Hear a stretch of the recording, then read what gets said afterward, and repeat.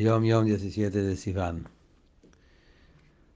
No tener provecho, no disfrutar de lo mundo material, con todo el sentido de la palabra, eso es nada más una buena preparación para la boda. Pero el objetivo de la boda es hacer de lo material un kli, un recipiente para lo divino.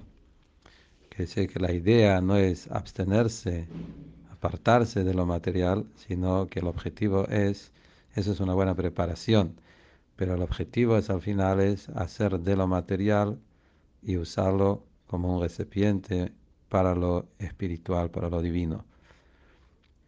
Y en el Yom Yom, en el original, es el primer día de Parashat Shlach, donde justamente ahí cuenta la historia de los espías que no querían entrar en Israel porque ellos querían estar en el desierto, querían abstenerse de lo material. Y ahí es donde Caleb y Yoshua les explicaron que la tierra es muy buena y el objetivo es bajar a la tierra y hacer de la tierra, de lo material, un lugar para Akadosh Baruj Hu, para lo divino.